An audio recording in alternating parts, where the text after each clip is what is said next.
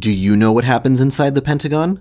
I'm Colton from Ripley's.com, and this is your Weird Minute. The Pentagon is synonymous with the United States Department of Defense. Construction began on September 11, 1941, and was completed 2 years later in 1953.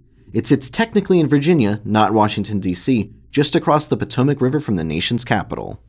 The Pentagon remains the world's largest office building, covering 6.5 million square feet and housing 26,000 employees. It has 5 sides and 7 floors with corridors stretching for 17.5 miles. Believe it or not, tour guides walk an average of 5 miles backwards every day in the building. The Pentagon building was constructed in a 5-sided shape to maximize the building's size for the plant location. Different sides of the building are equipped differently for assault.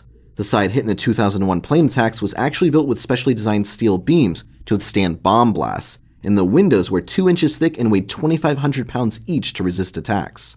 Automatic fire doors also help people to escape. For more strange stories, visit Ripley's.com, rate the Weird Minute if you haven't already, and tune in tomorrow for another Minute of Odd.